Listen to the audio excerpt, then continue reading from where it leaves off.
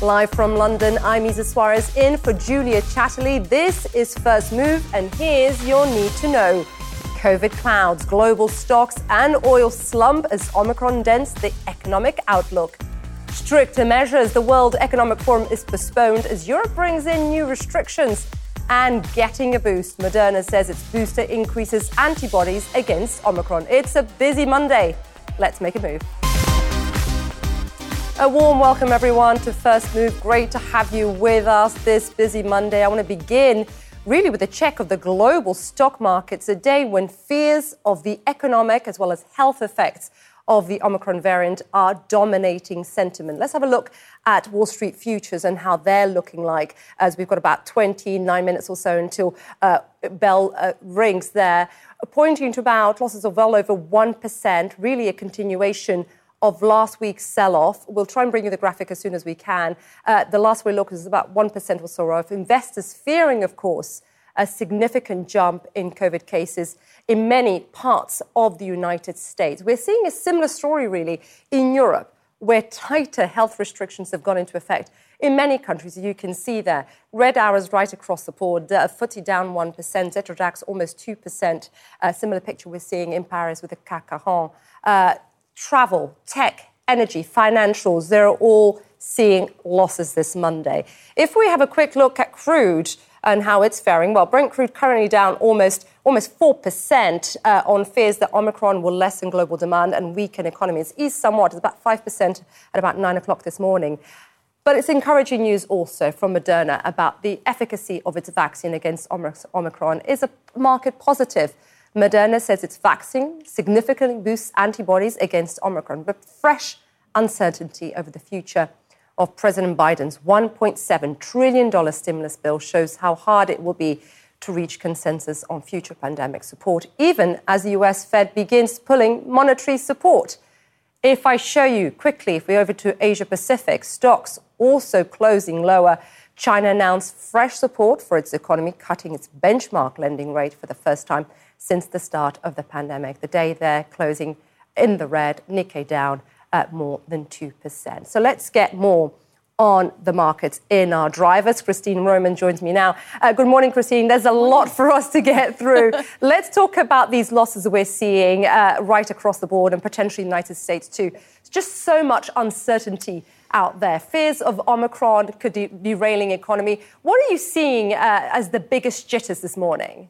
You know, I've been really looking at the oil market. That's sort of the proxy for global growth, hopes, and faith in the recovery. And that hit to oil prices shows me that there's a lot of nervousness about this new phase that we're in here. We've got the Delta variant is the predominant variant still in the United States, and it is sending people in line to get tested, and it's disrupting school, and it's disrupting return to work. And then Omicron is also here, and more infections expected there across the board. So you've got this moment where we're wrapping up this year, a shortened trading week. You're seeing energy prices decline here on those worries about what this all means around the world, and the stock market falling too here. So it started last week. The stock market jitters really started last week, but adding to that gloom this morning, no question, all of the headlines about Omicron and also about the president's legacy building agenda.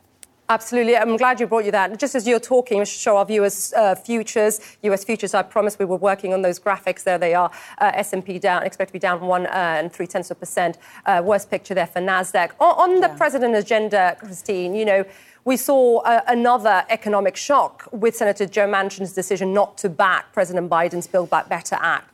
How much of this is a blow, do you think, for within the financial community and a potential impact on growth here if it doesn't go through? It's so fascinating here because you can look at this two ways. And Goldman Sachs, actually, the economist there, said that there would be a little, they trimmed their growth forecast for the first quarter and the second quarter next year because you wouldn't have this massive investment in the economy. You wouldn't have this major new spending. And this is new spending. For example, the child tax credit, that's money that right now is going into people's pockets that will not, at this point, be happening in January. So that is a blow to working families, and that would be a dent on economic growth. On the other side of the Goldman Sachs economists point out that if you don't raise corporate taxes and you don't put restrictions on what drug companies and biotech companies can charge for sky-high drug prices, that's probably good for Wall Street. That's kind of offsetting. So it's a Main Street versus Wall Street story here. There was a big investment in Main Street that looks like it's not going to happen. That could be a little hit to economic growth. But for Wall Street, not raising corporate taxes, that's great news for companies that already have record high profit margins. Yeah, such a good point. And although, we're seeing global markets in the red, futures as well, pointing to a lower open, can't forget also the stock markets at record highs here, Christine. Yeah, 15% return, more than that for the Dow Jones Industrial Average this year. For NASDAQ, big returns there, 20+% for the S&P 500 for people who have a 401k. It's probably, your typical stock investors pretty much, they kind of match up with the S&P 500, and that has been just phenomenal. So you're so right, Issa. The perspective here, shortened trading week. We're getting new information on the healthcare front. We're getting new information on the president's spending front, investing in the economy. So there's a lot of, there's a lot of noise, quite frankly, a lot of noise heading into the end of the year. So it's not a surprise to see investors take some off the table. Absolutely. A lot of it for us all to digest. Christine Romans, great to see you. Thanks very much. To see you. Now, here in the UK, a cabinet meeting is taking place about now to discuss the government's response to the Omicron threat. It has now become the dominant strain in England as well as Scotland. Hospital admissions are rising, especially in London, where the city's mayor warns further restrictions are inevitable. Salma Abdulaziz has a story for you. As Britain grapples with a huge surge in COVID cases, everyone here is asking, is there going to be a lockdown for Christmas? The Deputy Prime Minister, Dominic Raab, refused to rule out the possibility that further restrictions could come into force during this holiday season. He warned everyone to be mindful, careful about their social gatherings over the coming days. This is what else he had to say. You can't make hard and fast guarantees. We have to track the data as it comes through. We know Omicron is spreading fast. We don't yet know the severity, and we're reliant on seeing that data come through, and it comes through day by day. Over the weekend, the situation appearing more dire, the London mayor declaring a major incident in the capital over the surge in cases. Sadiq Khan also warning that more restrictions seem inevitable. British scientific advisors as well were ringing the alarm over the weekend. They say that tougher rules need to come into force before the end of the year. Otherwise, England could potentially be looking at up to 3,000 people a day winding up in hospital with COVID-19. These scientific advisors are urging the government to put tougher rules into force. The health secretary was also ringing the alarm in recent days, saying the doubling rate of Omicron, which doubles every 2 to 3 days, is highly concerning, has health officials worried about the healthcare system being able to handle this huge surge in positive cases over the coming hours and days. We expect Prime Minister Boris Johnson will be under increasing pressure from the medical community and from scientific advisors to potentially put tougher rules into force. But even without the government announcing tougher restrictions, many families, individuals, even businesses taking matters into their own hands, choosing to self-isolate, choosing to close their doors, either because they've been in touch with a positive case or simply to keep from getting sick. It's put a huge cloud of doubt over this Christmas season. Salma Abdulaziz, CNN, London. Thank you, Salma. Of course, we'll bring you much more from that cabinet meeting the Prime Minister is chairing as soon as we have more information. Now, in Europe, too, the Omicron variant is driving COVID cases to record highs. Several governments imposed new curbs over the weekend. Germany banned travel from the UK, except for German residents. The Netherlands limited indoor gatherings to 2 guests. Denmark shut down nightlife venues, theatres, museums and cinemas. And a short while ago, the World Economic Forum cancelled its January meeting in Davos. Let's get more on all these threads. Cyril Vanier joins me now. And Cyril, the World Economic Forum, it's the second year in a row that they are cancelling the WEF summit, really. And it just goes to show the severity of the crisis we're facing, which is just not over anytime soon.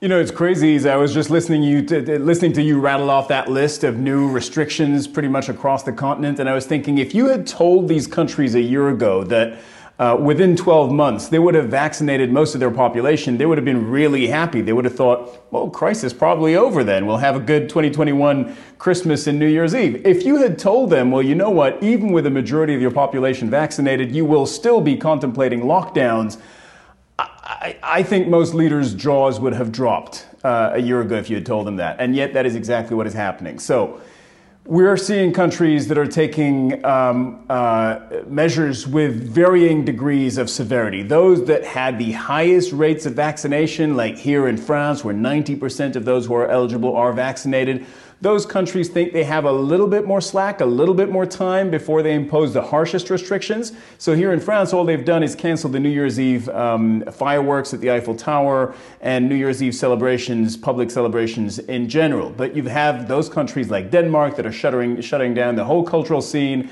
like the Netherlands that have instituted this Christmas lockdown.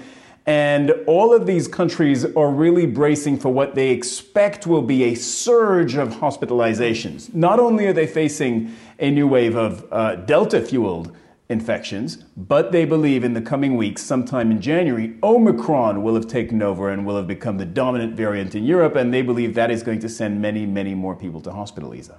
And as you're talking, we're looking at these scenes in the Netherlands, a pretty deserted street, Cyril. How is the lockdown there? How's that been received? Because I can tell you here, the mood here, people don't want to see any sort of lockdown. They'll want to be with their loved ones as we head towards Christmas, of course. Yeah, well, look, the Prime Minister there, said, I don't want to do this. I'm kind of ashamed that I have to do this, but here's where we are. And it was a necessary move in order to avoid the health system being overwhelmed. What's been interesting to watch is that regardless of the country and regardless of that country's politics, and some have been a little bit more vaccine accepting, some have been more vaccine hesitant, the bottom line is that 12 months on, these countries are having to institute almost identical policies. And they come to it more or less reluctantly.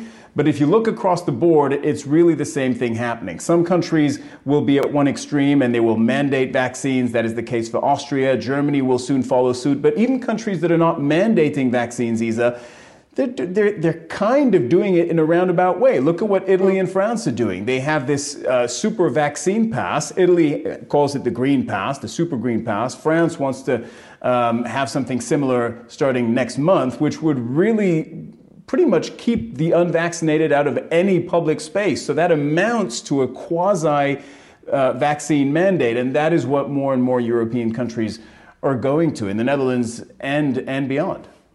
Cyril Vanier for us in Paris this hour. Great to see you, Cyril. Thanks very much.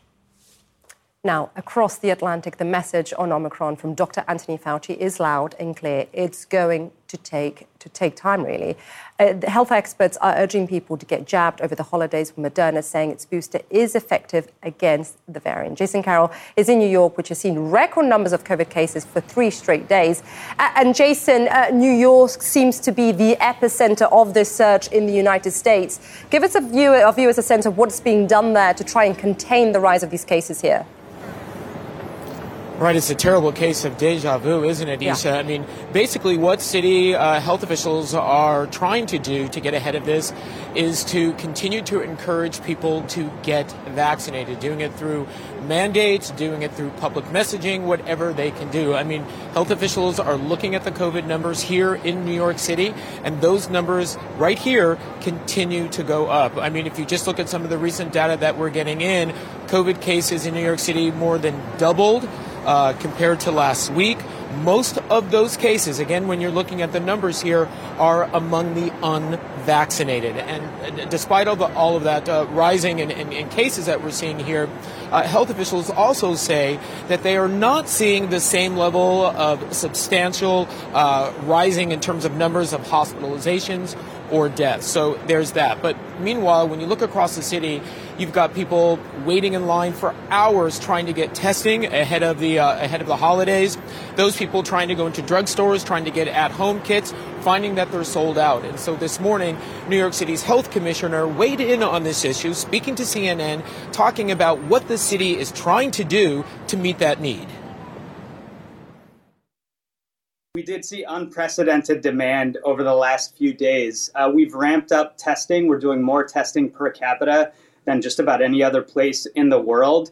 And we're going to continue to ramp it up to be able to meet it. For example, we're adding additional testing sites throughout this week. We have a total of 89 across the 5 boroughs of the city, just in terms of city sites. And we're also distributing 500,000 rapid test kits through community-based organizations. We'll keep building upon that to meet the demand in the coming days.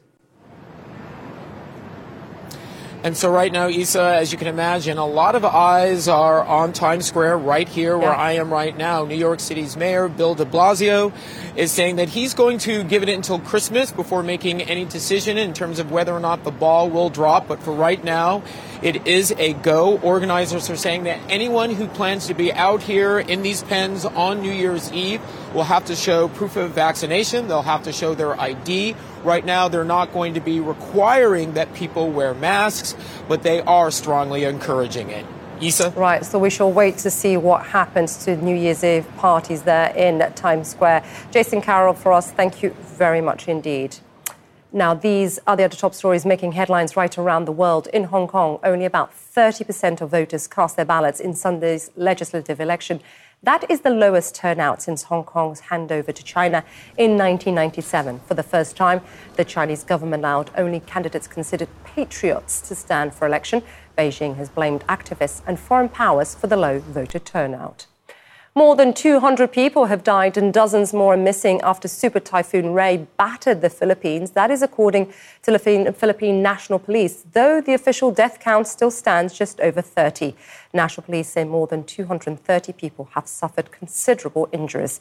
The storm hit the Philippines last week with the strength of a Category 5 hurricane. And in Malaysia, monsoon flooding has displaced more than 41,000 people. According to the state news agency, rescue efforts, as you can see there, are ongoing. Officials say hundreds of motorists had to be rescued from a stretch of highway on Saturday. Malaysia's Prime Minister promised in a Facebook post to devote $23 million to flood recovery efforts.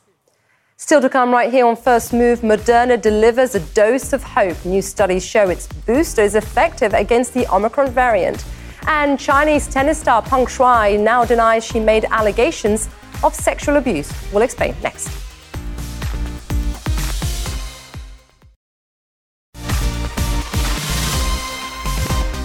Welcome back to First Move, everyone. Let's have a look at US futures. And the last time I looked, they were looking lower. As you can see, red arrows. There were about 10 minutes or so, less than 10 minutes until Wall Street opens, the opening bell rings. But you can see concerns there over the global spread of the Omicron variant dominating the sentiment. A broad-based pullback on TAP with futures currently near session lows. Volume expected to be light ahead, of course, of the Christmas holiday. And that could only serve to really magnify the price swings. US stocks coming off a losing week with the Nasdaq falling almost 3%. You can see there. The S&P dropped for the third time in 4 weeks. That said, let's put it in perspective. The S&P 500 comes into today's session still up more than 1% this month and less than 2% away from records. The S&P is still up more than 20% year to date, too. Important context needed there. Jeffrey Klentop joins me now. He's the Managing Director and Chief Global Investment Strategist at Charles Schwab.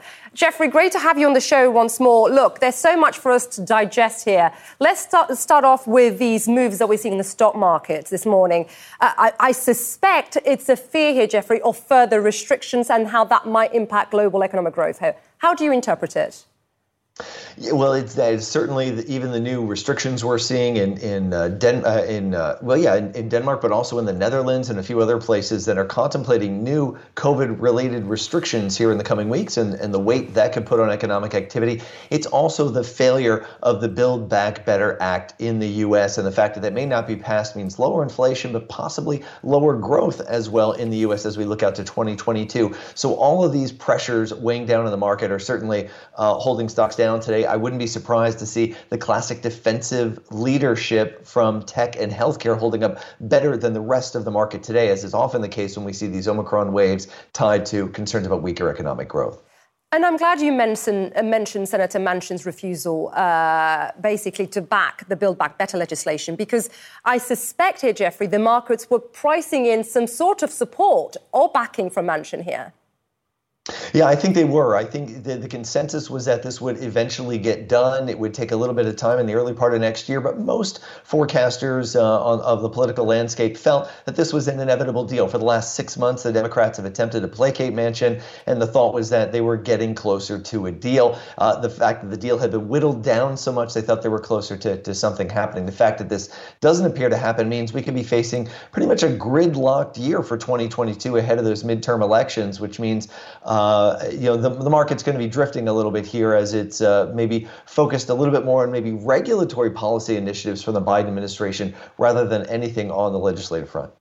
We'll talk about the regulatory in just a moment, but on Manchin here and this move by him, do you think, Jeffrey, at all that this has any sort of impact on growth? Because from what I saw, Goldman Sachs is now dimming its economic outlook because of this decision.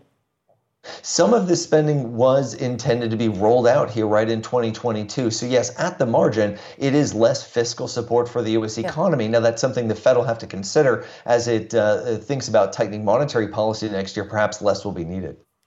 Well, he had said that one of his main concerns, Senator Manchin's main concerns, besides debt, was actually inflation. How founded are these worries, would you say, Jeffrey? We believe at Charles Schwab that inflation will be fading next year. It may actually end the year close to the Fed's target zone. So we think that while inflation fears are high right now, they may be peaking. OK, but there's the action, for example, that you've been seeing in the bond market. Does that bear this out? Because yields haven't really moved higher even after the Fed's new projections here. Yeah, and I think that's maybe because the bond market was expecting the Fed now to maybe move 3 times or even more next year, and the idea that that would weigh on economic growth and contain rates at the longer end of the yield curve, even as the shorter end rises. So we often see this move towards a flattening of the yield curve as the market begins to price in these rate hikes. That's fairly typical. I think now if the idea is that maybe inflation may recede a little bit, we may not get as much pressure from this legislation. Maybe the Fed won't be forced to act as aggressively in the near end of the curve, and that might allow the curve to steepen up just a little bit.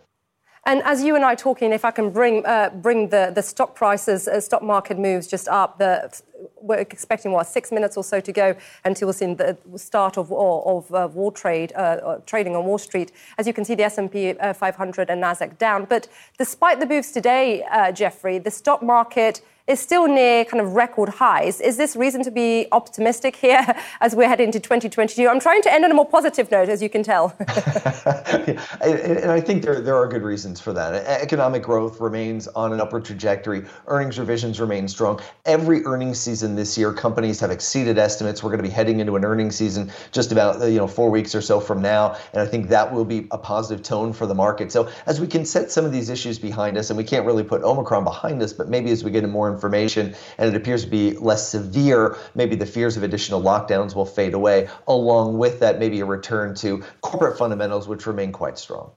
What will change that then in that case? Because we're seeing the numbers obviously continue to surge in Europe, restrictions coming into place, expectations, and at least in the UK, the numbers will only increase in terms of not just hospitalization, but infections here in the UK, likelihood of that arriving in the US in the next few weeks. What is your biggest fear here? That's certainly a big concern. I think watching the impact of how this unfolds in more highly vaccinated populations is going to be very important. A number of countries have ruled out further lockdown restrictions, so we'll have to see how that goes. The U.S. is more in the live with it rather than lockdown mode, so there may be less of an economic impact in the U.S., but certainly that'll be an important thing to watch. And of course, the impact that this could have on exacerbating what are already supply chain problems around the world. So that's critical, at least here for the next several weeks. Such a good point. Thank you, Jeffrey Klemtop, the Managing Director and Chief Global Investment Strategy at Charles Schwab. Have a wonderful Christmas. Thank you. You do as well. And do stay with us for First Move. We have the market open next.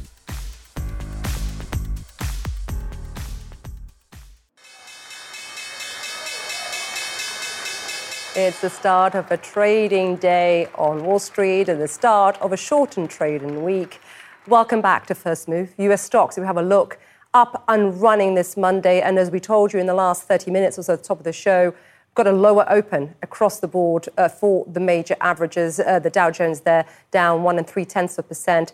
It really is a mixture of Omicron fears as well as concerns that the US Congress won't pass robust fiscal stimulus for Americans next year.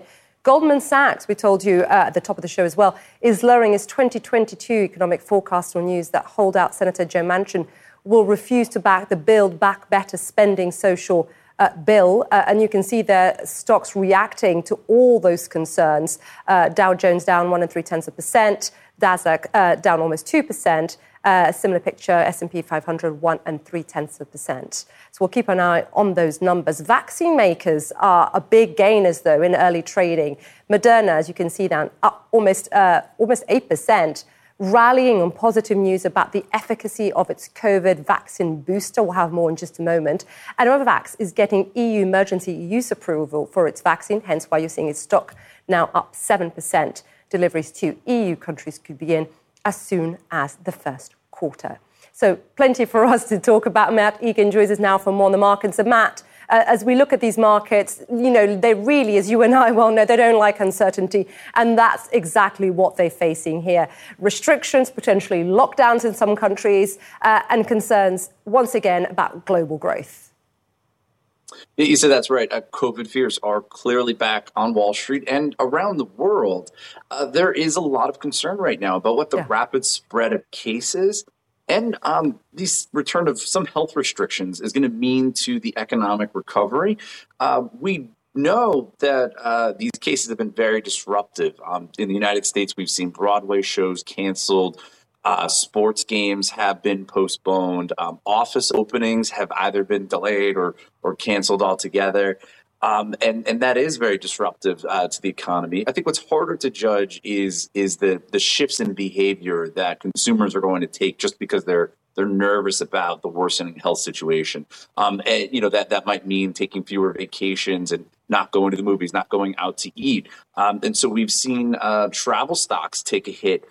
So far today, we've seen Airbnb, hotel companies like Marriott, Delta Airlines, JetBlue, also, of course, the cruise lines like Carnival and Royal Caribbean, all of them losing ground.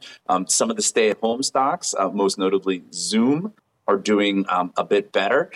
There's also, as you mentioned, some more uncertainty about the fiscal situation after Senator Joe Manchin, the West Virginia Democrat, came out and announced he's opposing Build Back Better. That's the President Biden's $1.75 trillion really legislative centerpiece. We wasted no time. Goldman Sachs immediately downgrading its economic view in the wake of that news. They no longer think Build Back Better is going to happen.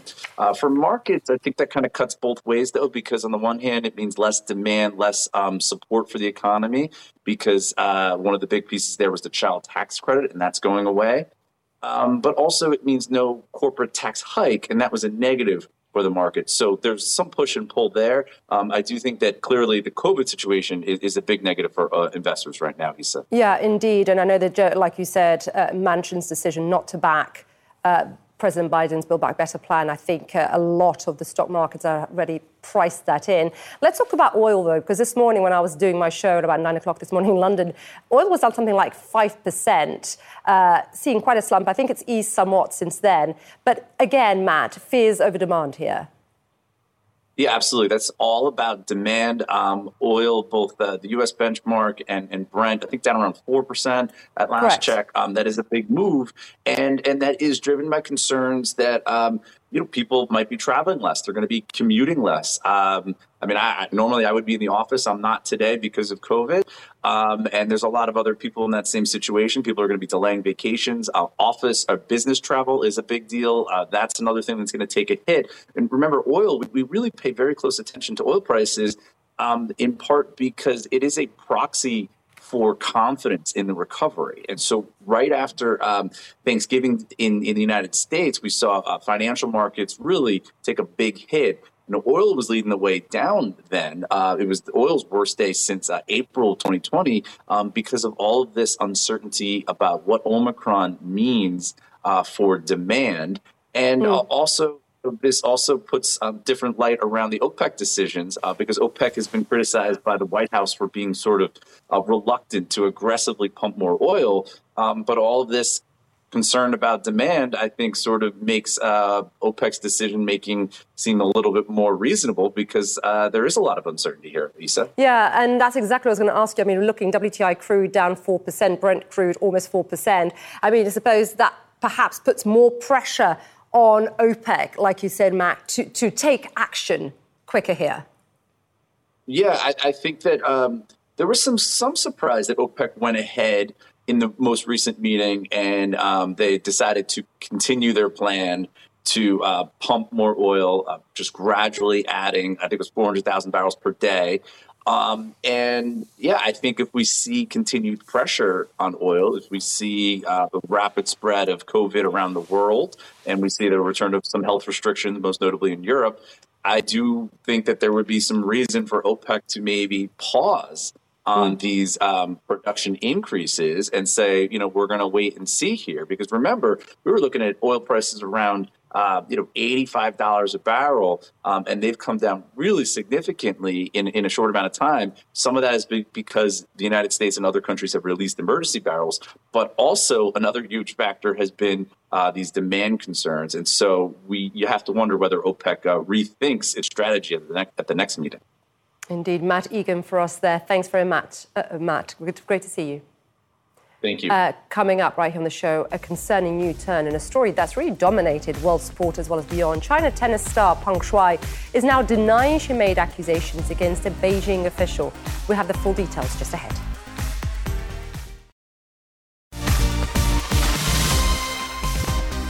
Welcome back, everyone. Now, the vaccine maker Moderna has new data pointing to the strength of its boosters compared to only having 2 vaccine shots. Moderna CEO has described the data as reassuring. Senior medical correspondent Elizabeth Cohen joins me now.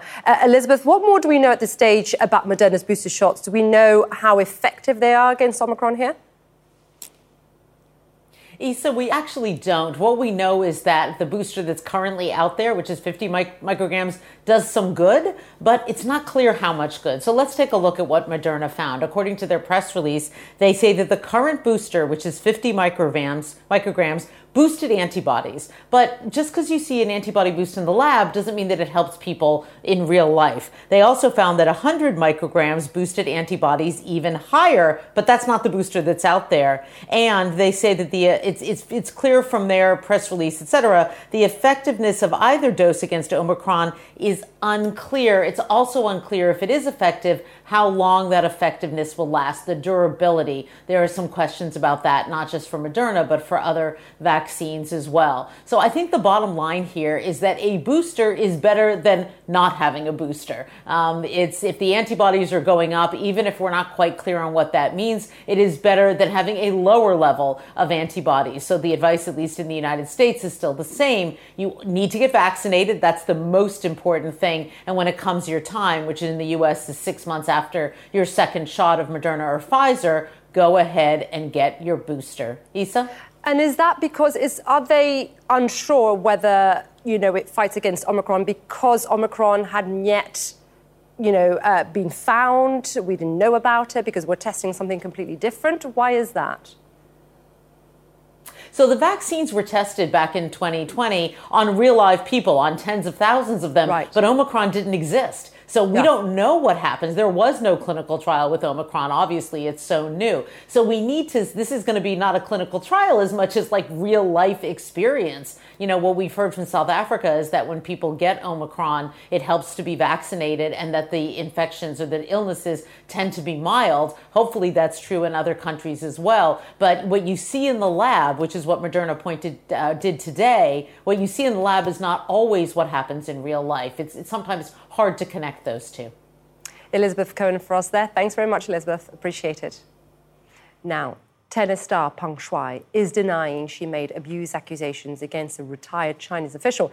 In an interview with a Singapore-based Chinese language newspaper, Peng said she'd never spoken or written about anyone sexually assaulting her. That is despite claims made on a now deleted post on a social media account. The case is still not being reported in China, and this is what Peng has said. Have a listen. I want to emphasize one thing that is very important, that I have never spoken or written about anyone sexually assaulting me. This point is very important to be emphasized clearly. In terms of the Weibo post, first of all, it's my personal privacy. There possibly has been a lot of misunderstanding. Let's get more on this story. Will, please, following the story for us from Hong Kong. And Will, does this ease concerns at all about her well-being? Not from the perspective of the Women's Tennis Association, ISA, which continues to say that this video, while it's good, they say, to see her out and about, she was at a skiing competition in Shanghai on Sunday, they're still concerned that she's not speaking freely, that she's not being coached or coerced or silenced. They're still calling for a free, fair, and transparent investigation without censorship into her original allegations of sexual assault. She's now saying they weren't sexual assault. She's saying it was a misunderstanding. But if you read that initial Weibo post, she clearly laid out in very emotional detail what is widely perceived as a claim of sexual assault at the hands of a much older, much more powerful, retired Communist Party leader. So even though now she's saying that she's always been free, that she was grateful to have those video calls with the International Olympic Committee, of course they were widely criticized for those calls, which were never actually released. They just released one still image, saying that she actually never wrote that someone sexually assaulted her. Her post, which was erased within 30 minutes, is still censored in China, still not discussed in China, as you mentioned. And this foreign media outlet, yes, it's foreign media, it's not Chinese state media, but it's the only Chinese language newspaper that's allowed to be sold in mainland China, and it's the only one that's not censored by the Chinese firewall. So mainland audiences can actually read it because its coverage usually has a very pro-Beijing stance. So still a lot of unanswered questions here, despite this new interview, Isa. And has the WTA been able to speak to her? If she's being interviewed by this Singapore-based newspaper, has the WTA been able to speak to her, face-to-face in many ways? She claimed in this interview that she sent those emails to the WTA and to the head of the WTA herself, emails that had a lot of legal-sounding language, retracting her allegations that were widely seen as very skeptical at best, and certainly were not believed by the WTA. Look, she's had weeks since this initial post on November 2nd to be potentially coached by people, which we know happens to people who are arrested and detained in China, and then end up making these, confessions that they later will reveal were actually forced confessions on Chinese state media. So the things that Peng Shuai is saying are just in line with what Chinese state media reporters have been tweeting, even though they're ignoring this story inside their own country. And the Women's Tennis Association, despite receiving emails from Peng, hasn't been able to get on the phone directly with her and didn't get a response to their emails that they sent, other than these kind of carefully scripted emails that they say they've received. This story has so many of us really scratching our heads. Will Ripley there for us. Thank you very much, Will. Good to see you. Now, stock markets in Chile have fallen following the country's presidential runoff election. And let me show you how the Santiago Stock Exchange is doing right now. If we bring up the numbers, bear with me. Down almost 4% there. Now, leftist Gabriel Boric will become Chile's next leader after defeating his conservative rival. Rafael Romo puts it all in perspective for you. He's 35 years old, a former student leader, and has the support of the country's Communist Party. Gabriel Boric will be Chile's next president. The former congressman and leftist leader garnered more than 55% of the vote on Sunday's runoff elections. His rival, conservative attorney José Antonio Cast, quickly conceded defeat, saying he had called Boric less than 2 hours after polls closed. Boric's victory was also swiftly recognized by current President Sebastián Piñera, who had a video conference call with the winner moments later. Quiero felicitarlo por su triunfo y desearle el mayor. You are going to be one of the youngest presidents of recent times, and people should know how to combine strength, idealism, and the spirit of youth with prudence and the experience of gray hair. So I want to invite you tomorrow to have a work meeting so we can talk about very important subjects for Chile. After a tooth-and-nail campaign in a very polarized country, Boric was ready to turn the page when he addressed Chileans after winning the election. He thanks his supporters and said he will be a president for all Chileans. Compatriots, I will be the president of all Chileans, of those who voted for this movement, of those who today fill the squares of all of Chile, of those who chose another alternative, and of those who did not vote. We will be there for you. Boric made a lot of promises during his campaign, promises that could prove hard to keep. He's going to have a very hard time. He's confronting a deadlocked Congress. He's got a constitutional convention. He's got a very fractious coalition. It's not clear what role the Communist Party is going to play in his coalition, whether the Socialist Party will join or not. And he's got a difficult economic situation. We're coming out of the pandemic and the economic effects of that. And he's, as you say, he's made a lot of promises that cost a lot of money. Many of the things coming out of the Constitutional Convention are, social and political rights are likely to, have an effect on fiscal spending. And so he's going to have a hard time meeting all of that. Leaders from across Latin America and the Caribbean, including Presidents Miguel Díaz-Canel of Cuba and Colombia's Iván Duque, congratulated the new president-elect. Boric will take office on March 11th for a 4-year term. Rafael Romo, CNN, Santiago, Chile. Thank you, Rafael. Coming up right here on the show, we have a rough start to trading week on Wall Street. Don't take my word for it. Look at those numbers. More on what's driving the negative sentiment next.